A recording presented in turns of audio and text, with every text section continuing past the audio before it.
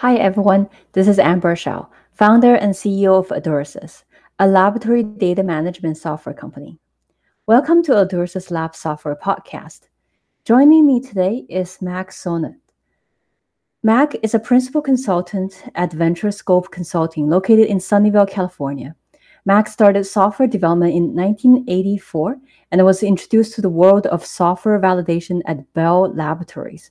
Since 1995, he has been applying software validation methodology and techniques for the FDA regulated industries, especially in the in vitro diagnostic field known as IVD. Companies he helped successfully by applying software validation methodology and techniques include 23andMe, Grill, which was acquired by Illumina, Johnson & Johnson, Abbott, and other Silicon Valley startups. Hi, Mac. Welcome to the show. Hello. How are you doing today? I'm doing great. Good to have you on the show. So, I have worked with validation consultant quite a few times to validate our softwares. And I do find the work behind the validation is quite complicated. And there seems to be a lot of confusion behind what to do, what not, and what software to validate and what not. So this is why I'm very excited to have the opportunity to speak with you, because I know you have extensive experience in this software validation area as well as software development. So in the next few episodes, we're going to cover various topic behind the software validation. And I hope this will shed some light on this topic for our listeners. Let's start with some basic on the software validation. What is the software validation and why does one need it? Yeah, software validation is a series of activities that establish confidence that the software is fit for use for its intended users. Now, intended uses and fit for use are the big words because let me give you some example. Like if you look at the thermometer and temperature, and if you're just cooking some soup and you want to measure the temperature of the soup, if it's like a 90 degrees Celsius or 91 degrees Celsius, it doesn't really matter to you as long as it's hot enough and it's tasty. But if you're not feeling well and try to measure your body temperature, now if your body temperature measures up to like 37 degrees Celsius or 36 degrees Celsius, there is a huge difference in terms of interpretation of your body temperature. So intended uses means the application of the particular use of the temperature or the device in this case. So it's almost like you have to make sure the software works in the way how you want to use it. Whether you're using it for the thermometer for the soup or you're using it to measure a real patient, the expectation is very different. So that's why you want to validate it so that to make sure it's for a specific purpose. Yes, that's exact. Let me just come back to the same example for intended uses. If the body temperature goes to like a 35 degrees Celsius or 34 degrees Celsius, then your body temperature is way too low. The software is supposed to give you some kind of warning because you need to really seek doctor's help immediately. And that's the kind of things the software is required to be fit for use for intended uses. Is this a general definition or it's only applied to a specific field? I mean, the industry I'm in is mostly related to the lab, biotech, life science, and so is this definition just for this area? Well, it's the general principle of software validation, but for medical field, it concerns with human body and human health.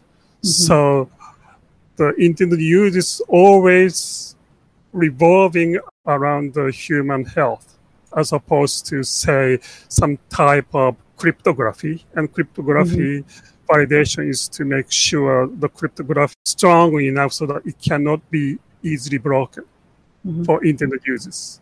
So intended uses and the software validation principle is universal.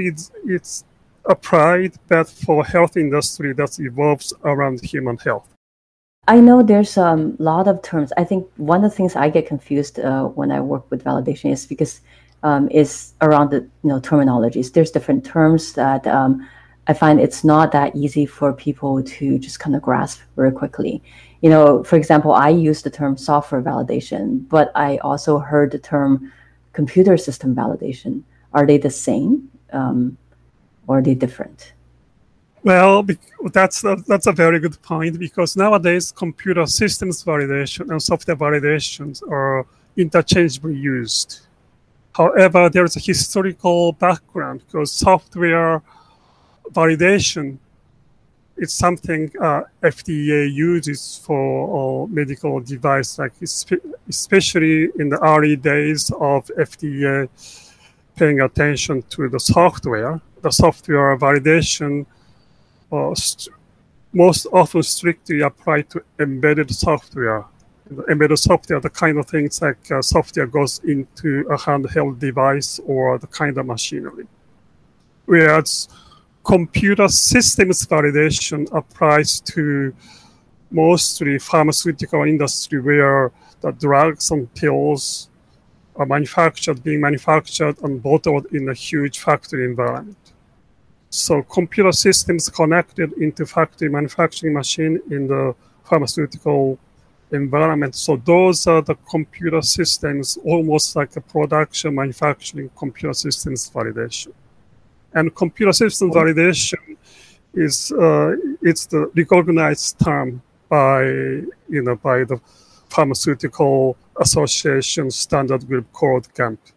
So those are historically coming from two different sources, but nowadays, those terms are interchangeably used. And also the other thing I heard often is validation could be synonymous with testing.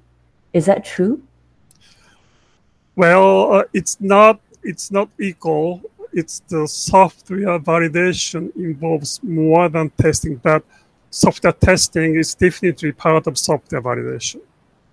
Software validation includes more activities, because software testing alone is not enough to, coming back to my original point, it's not enough to assure that software fits for intended uses. Mm-hmm.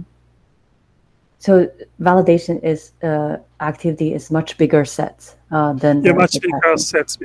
Say let's going back to this thermometer example. For lower temperature measurement software, it's supposed to give warning if the temperature goes way too low, and telling user, please seek doctor assistance immediately. The kind of warning is necessary. But if it wasn't part of the design, and if it wasn't part of the original software specification, then the tester will simply check if the software displays the temperature, the correct number. There was the real published case among FDA's recall, like back in late 1990s, when Johnson & Johnson's handheld medical device had this kind of design built in. And so when the blood glucose reading came way too low, and the old lady was measuring her blood glucose, and because it wasn't really designed to warn her that if the blood glucose level falls way too low, and the software only generated error message saying error. And so the old lady didn't know what to do and didn't seek immediate help to a doctor. So she passed away, and then FDA looked at the situation. Eventually, the product was recalled, and the product has to be pulled out from the market. Now, did software tester do anything wrong? No, software tester performed the testing perfectly according to the specification. But the people didn't challenge the software design in terms of the risk assessment. The risk assessment should point to that when the blood glucose level falls way too low, that's the danger to the user. Therefore, the error message should display saying, please seek immediate help, instead of just displaying error message saying error.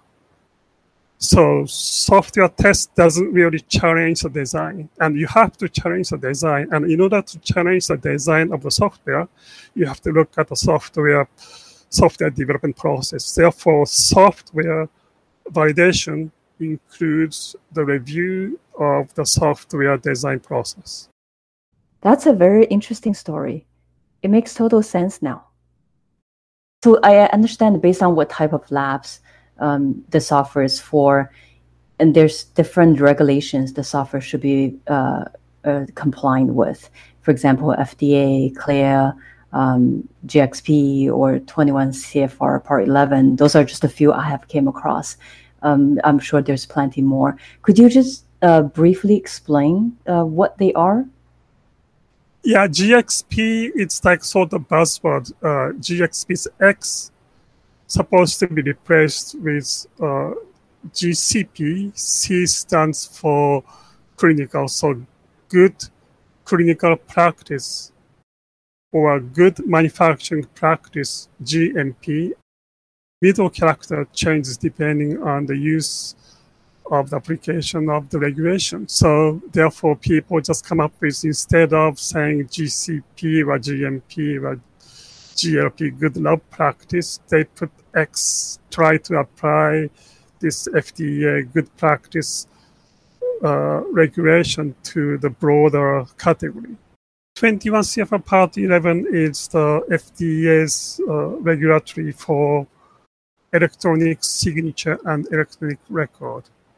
And this was the FDA's intention to replace paper copy of the data and paper copy of the signature. So there are two portions. One portion is the electronic signature. You have to prove that electronic signature or digital signature is equivalent to the paper sign that you sign on. And then electronic record, that you have to prove that you are generating computer-generated data and records are equivalent to the paper record, so that it cannot be duplicated. And if it's copied and it's supposed to say it's copied and it cannot be tampered with. It's harder to change record on the paper, but it's much easier to change digital record. Therefore, once you generate digital record, and if you are in compliance field and try to comply with 21 CFR Part 11, then your digital record supposed to remain as untampered. Validating computer system is such a lengthy and resource-intensive process. A lot of people are complaining about it. So from your experience, is there any other benefit coming out of this process other than satisfying the regulatory requirement? Let me just quote FDA's finding, because when FDA approves medical device, which includes in vitro diagnostic medical test, lab test, when those medical devices are approved and goes to the market, and then people complain, mostly filed by hospitals and medical practitioners. And so the FDA corrects those complaints, and they looked at the nature of complaint. They found roughly 1/3, like 33% to 35%, roughly 1/3 of the complaint are indeed in software failure or software fault or software error, something to do with software. So that's why FDA wants to have more strict FDA regulation on the software and requiring validation by the time software, either as the lab process or part of the medical device, is released to the public. It is crucial that software functions as intended and will not cause any unnecessary harm to the user. Yeah, that makes sense. Okay, so we covered some basic concept on the software validation. Thank you so much for sharing that information with us. So you're very welcome. Yeah, in the next few episodes, we're going to dive into more specifics on the validation process and methodology. I look forward to speaking with you again. Sure.